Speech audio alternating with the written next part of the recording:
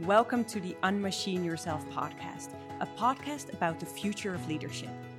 My name is Roanne van Voorst. I'm an anthropologist of the future, and I'm the science advisor at Hatch, a platform that helps individuals and companies become future-proof. Together, Hatch and I, we make this series. Why? Because we see that the world is changing quickly. We face societal transformation, and the major players in this field, we believe, might well be CEOs, innovators, leaders, people in resourceful corporations, or perhaps radically new type of organizations. I want to understand how these people drive the change. I'm not talking greenwashing or pinkwashing. I'm talking actual radical new ways of working. I'm talking the future of work. In this podcast, I get to speak with the frontrunners of this moment.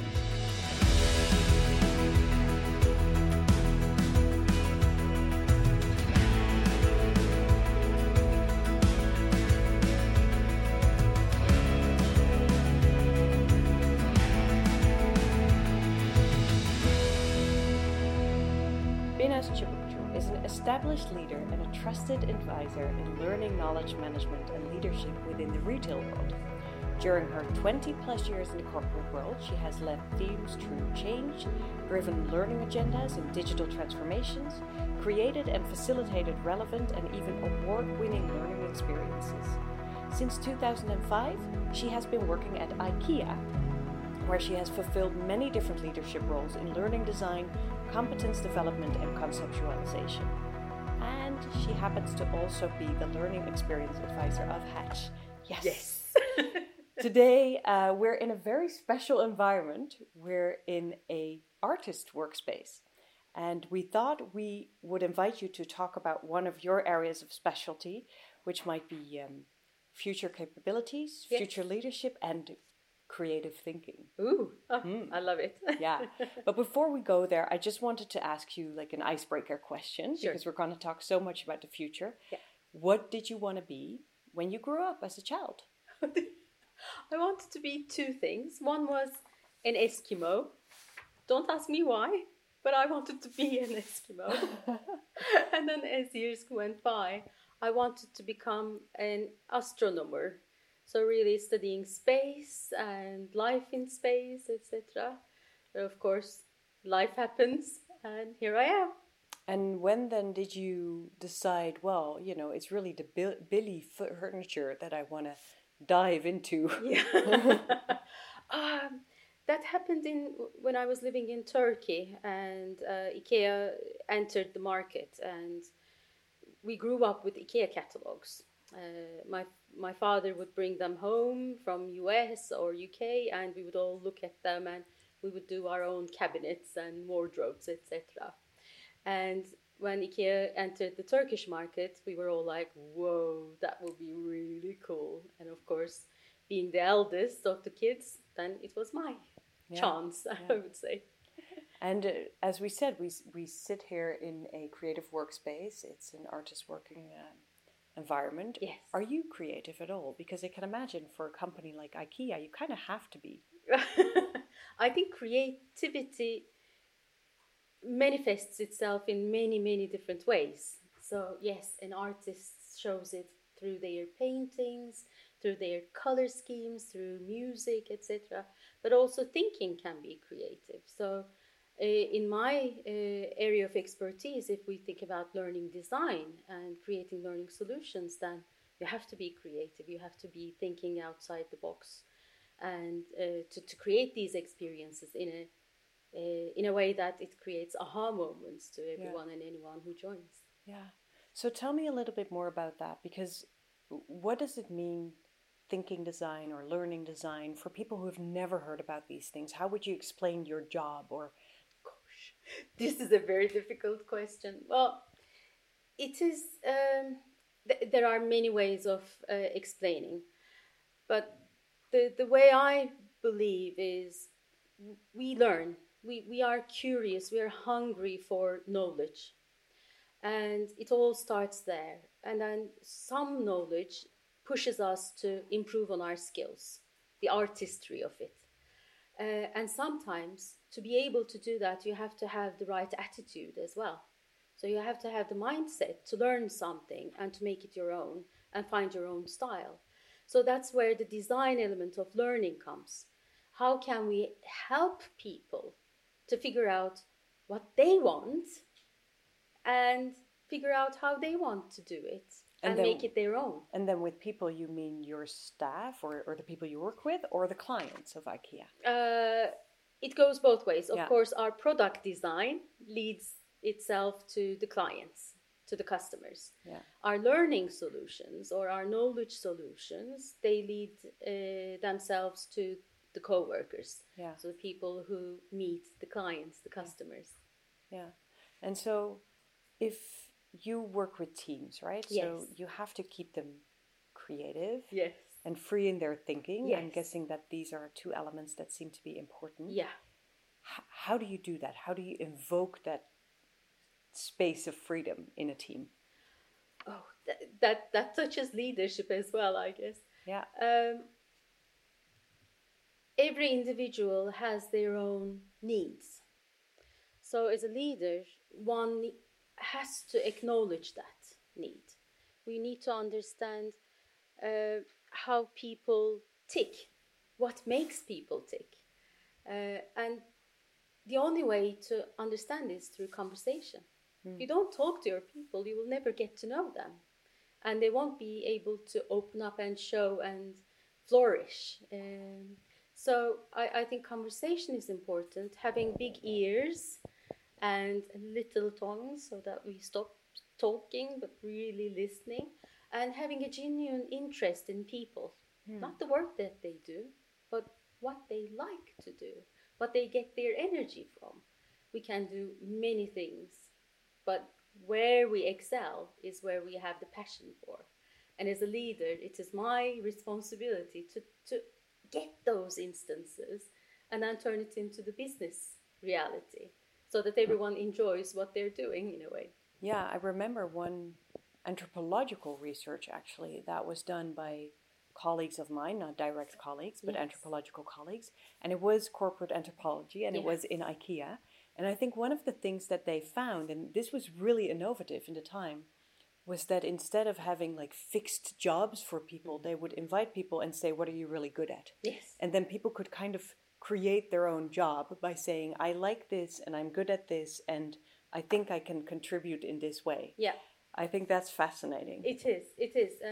We call it assignment ways of working.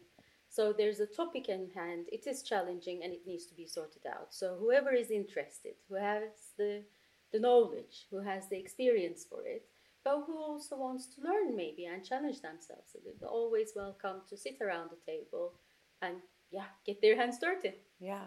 And you say all these things and it sounds really humane. I know that sounds old-fashioned nowadays, because you have a lot of complaints about dehumanizing companies and making it more professional, which basically means more bureaucratic, larger scale. Yeah. So IKEA is huge and international, and I hear you say, well, I need to have good conversations and you can come at the table. How do you keep that kind of small feeling in such an international corporate? It is challenging. I think we grew exponentially and we're still growing. And of course, creating these small cozy feeling and conversations is a challenge. The thing that we are all committed to is, of course, our vision and business idea, but also our values and our culture. And one of our values also demands that we give 5 minutes to everyone who needs it. And we make space, we create that space for each and every individual. Yeah. So I think the corporate culture and values and how they tie into the vision of the company has a huge effect on that. And then oftentimes people say, well, we create, a nice futuristic or modern work culture. Yes. And then they mean that they have a ping pong table somewhere. Yeah. So how do you go beyond that and really create a culture that you would say is an IKEA culture? Yeah, it starts with really understanding the vision, what we stand for, and how that vision is achieved through people. One of the things that we are very proud of, at the same time we have a lot of challenges because no one is perfect, is finding a great balance between business agenda and people. Because without people, business can't survive. Without business, people can't survive. So how do we drive the agenda with these two players always equally represented? And it's not an easy thing, but the minute you keep that in mind, I think we're a step ahead of the game. The other thing is, of course, value-based recruitment. So there are different ways that we can bring in the right people, but there are also challenges lying ahead of us, just like any other company. And if we look at the challenges, and perhaps not the specific ones for IKEA, the nitty-gritty, but what type of challenges do you see now, or what type of changes do you need? Yes. Do you think corporates need in order to become more future-proof, or what do we need to overcome that we're still in now, or most companies are in now?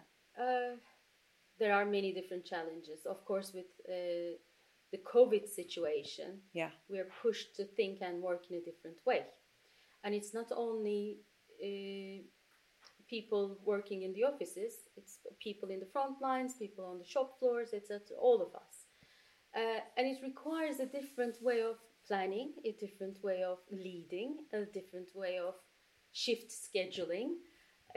Everything is different. The amount of time that you would give for training is different. How you would learn while kids are playing or doing their homework in the other room and asking questions to you all the time, it's different. So I think we need to find different ways to accommodate for these needs. And maybe 9 to 5 is not the reality anymore, but it can't be 1-to-1 either, from 1 o'clock at night to 1 o'clock at night. So it's finding our balances. And in this case, of course, for leaders, authentic leadership is one thing, but creating space and really, really trusting their teams, building that trust environment, not breathing down their necks. Good planning, clear planning, but letting the teams find their own ways of doing and realizing their tasks. I think there's a huge potential there. Yeah, I think you say something really interesting, because this trust part. Yes. Well, I mean, you co-created one of the programs that is really on focused work, etc., and how to work remote, and that is all nice, but at the same time, from the upper level, it demands that people are trusted instead of micromanaged, I guess. So you're saying that type of trust and also that type of flexibility, perhaps, that's a stayer, that's a keeper. Absolutely. Yeah. That's one to stay for a very long time with us. Do you see more capabilities that you think are super important for the future? We have some other things, of course. I would say, I don't want to say creative thinking, but it touches that. It is curiosity. Curiosity-driven conversations, curiosity-driven meetings. I think if we start asking curious questions more often, we will get faster to the bottom of things. And that will actually start sparking the creative juices. And we will be faster in getting to the solutions. And that's a key element for innovative way of thinking as well. Yeah. If we want to be innovative, then we have to be more curious and we have to show it. Yeah, and how do you say that you have a meet, right, with your team? Yeah. And people are also trying to be productive and effective, and perhaps they have their deadlines. And so how do you keep them to be curious? Do you ask specific question? Is it more of a vibe that you create? It is the vibe, of course. It is the vibe. The other thing is, do we all believe in it? Do we all understand it, what it means? And do we all connect to curiosity-driven conversations in our own way? So curiosity also is quite inclusive. So everyone is curious, and the way that they will manifest it and they will ask their questions can be very different. I try to encourage my team to really ask more and more the question why. Questions starting with why. Why do we need this? What is the real problem behind? Really ask to get into the how comes very easily. And I think that is the biggest mistake that we all do every now and then, to jump into, oh, let's do it. This is how we're going to do it. Yeah. Rather than, okay, how can we actually bring in different perspectives to what needs to be done? So that we covered different aspects of the topic, and then the how will come naturally. And then it sounds, if I may be advocate of the devil, Sure. rather inefficient. Because if you're a strong leader, you could say, and you just give orders, and people just do it, then you have no questions, right? There's no space for questions. People just do it, and then you have your end product. Yes. You're saying, no, I want people to ask, well, why? Yeah. Should we really do this? Yeah. Yeah. Because the type of leader that you're describing is not what I believe a leader should be. No. A leader should be a creator of a creative space. But weird to say that. Yeah. So it is enabling people. It's allowing these kind of conversations to happen. I can decide, but then it's my decision. It's not our decision. It's not the business decision. Of course, there are tough decisions that sometimes you need to just get on with, but the amount of such decisions should be minimal. Yeah, it's interesting because it also reminds me of the interview that we had with an innovation manager at T-Mobile, who was basically saying that he was spending his time in a so-called inefficient way, namely by drinking coffees with creative people and by people who not at the first sight had something for him, but still it could bring him onto new thoughts. So apparently what we need in the future is a bit more space, flexibility, connection, kind of these things. Yeah. Absolutely. Because that's where ideas spark.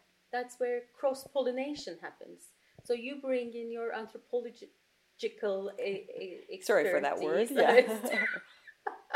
I bring in my learning competence. And suddenly something else pops up from that. And that's the beauty of conversation and curiosity. Yeah. And that's where the innovation, the seeds of innovation lie as well. Yeah. And you said you tipped upon that theme that is now very, very popular. And, you know, we work with it as well. And that's diversity and inclusion. Yes. And IKEA is known for having a really serious policy there. Can you explain us? How do you work with that? How do you try to make the company ever more inclusive? I mean, again, it starts with our vision. IKEA's vision is to create a better everyday life for the many people. The minute you put it in the vision, you are making a commitment as a business that you will always side with the many. And the many comes in many different shapes and forms and I'm going to be politically incorrect, most probably, colors and beliefs and all that stuff. So that doesn't matter. It is about creating a better everyday life. So it doesn't matter who you are, where you come from, what your beliefs are. As long as we can contribute to your life, then we're better. And that goes for the co-workers. By being a good employer, then we are contributing to their lives. And by being a good workplace, offering them opportunities, that supports the whole vision. And then say, how does this work in practice? Because you have this value, but a lot of companies have values, you know, hanging on nice posters, nothing really happens. Yeah. But if you're committed to having a diverse or inclusive company, even if only because you think eventually this will not only be nicer for their lives, but it's also going to be better for the products, right? Because you bring things together, you bring voices together. Then how do you go about, if you have to hire people, or how do you bring that into the whole trajectory? Because a lot of leaders find this hard. They're stuck with the people that they have and they see that there's room of improvement. They don't really know what the next step is. No. Again, values-driven recruitment. So if we do that and the values are the choice. So if you think values as a glove than when you try and test wearing gloves. Sometimes they squeeze your hands, sometimes they're too loose, and sometimes it's a perfect fit. It's like that. Companies are like that too. The values are like that. And if when we recruit by values, then we see those perfect fits. Then you're diverse. Then you become diverse because your gender, your age becomes irrelevant. Are you carrying the values? Are you a perfect fit? From that perspective, drives the whole conversation. And so, I think one of the major themes now is focus and remote work, and we started with that. Then we went into perhaps more curiosity. Then we went into this diversity, being social just. All these big themes that I think a lot of corporates now really want to chase after. Yeah. But can you give us perhaps a concrete thing that you've learned over the past months, or that you do with your team in order to help the company that way?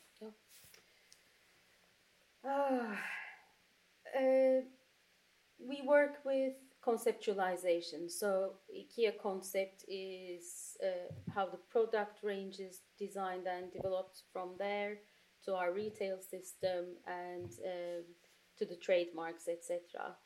And this has to be relevant and meaningful for the many co-workers. And when we talk about many co-workers, it's 200-something thousand co-workers we're talking about across the world. And there are different ways that we can touch people. And that's where we bring in the human-centric design of things. So the more we understand their reality, the more our co-workers' real lives and real needs start becoming obvious, then we can design our knowledge solutions accordingly. And that's where the diversity comes from. Because my reality in Netherlands could be very, very different than somebody else's reality in India, in Mexico, in Jakarta. So the more we talk to these co-workers, the more we can understand how to relate to them. And that's even, maybe it sounds a little bit naive, but it is a way to connect and understand the diverse needs of the many. But then I hear a lot of leaders say, well, I love to do that, but I'm stuck in meetings all day. I'm at this level, right? So how do I get to the floor? So how do you do that then? Not easy. I have to pull myself out of the meetings, and I go and I fall into that trap every week. And every other day I remind myself, Binaz, no more meetings. So I try to keep a habit of having proper lunchtime. So what we do is that we book our lunch times between 12 and 1, and whoever can join in for a chat during lunch can join in via Teams, and we just have a chat and a natter. And so even now, during the pandemic and all the remote work, you say, let's have lunch together. Exactly. Okay, yeah. Virtual, but we mingle. We have our weekly coffee in the clouds, we say. It's a 45 minutes, just round the table, what's happening, what's cooking, etc. And of course, a call is always valuable, but nowadays we need to be more scheduled.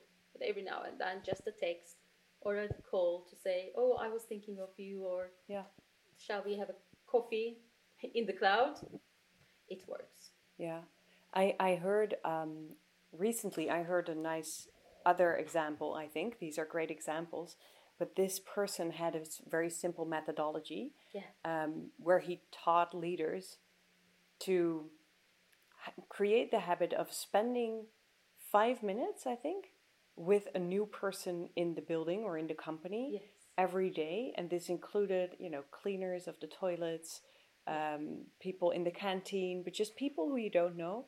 And it was just a matter of asking 1 or 2 questions, perhaps a bit beyond, like, how are you doing today? But, hey, do you have kids? Or how long have you been working here? And he found that oftentimes people ended up talking for like half an hour because it's an interesting other perspective and it's a human being. And I like that as well. Yeah, it's wonderful. It's wonderful. Of course, that is much more easier when we're all together physically. Yeah.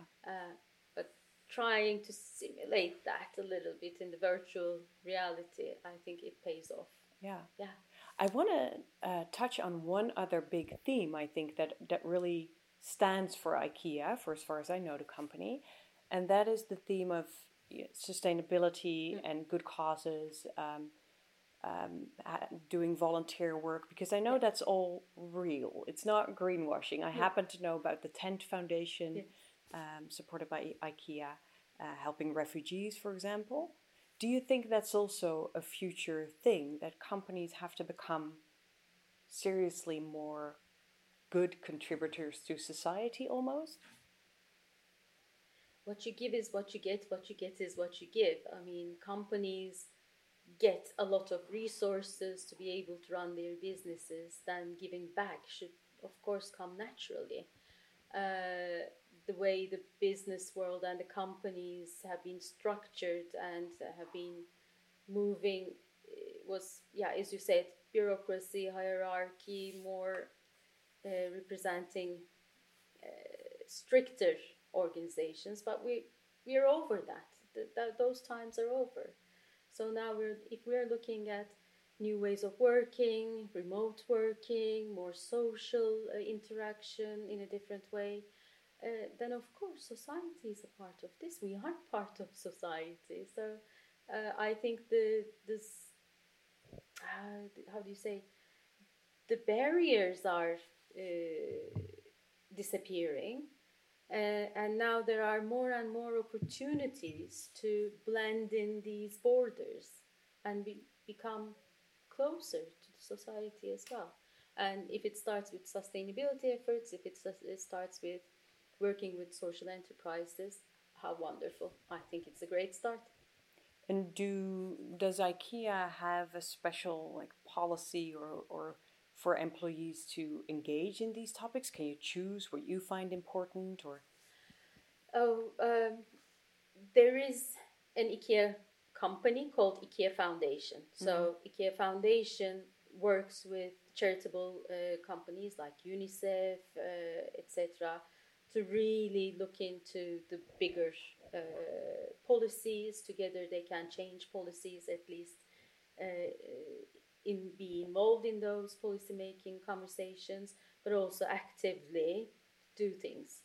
Then in IKEA Systems, we have social entrepreneurship group who works with bigger social enterprises like Ashoka organizations, who bring in these local entrepreneurs, and we support them, we guide them, we support them with writing their business cases or improving on their businesses, etc. So there are different ways, and of course each IKEA market also takes their own responsibility, and then it's up to them to find which cause they would like to support in their own country or in their own region.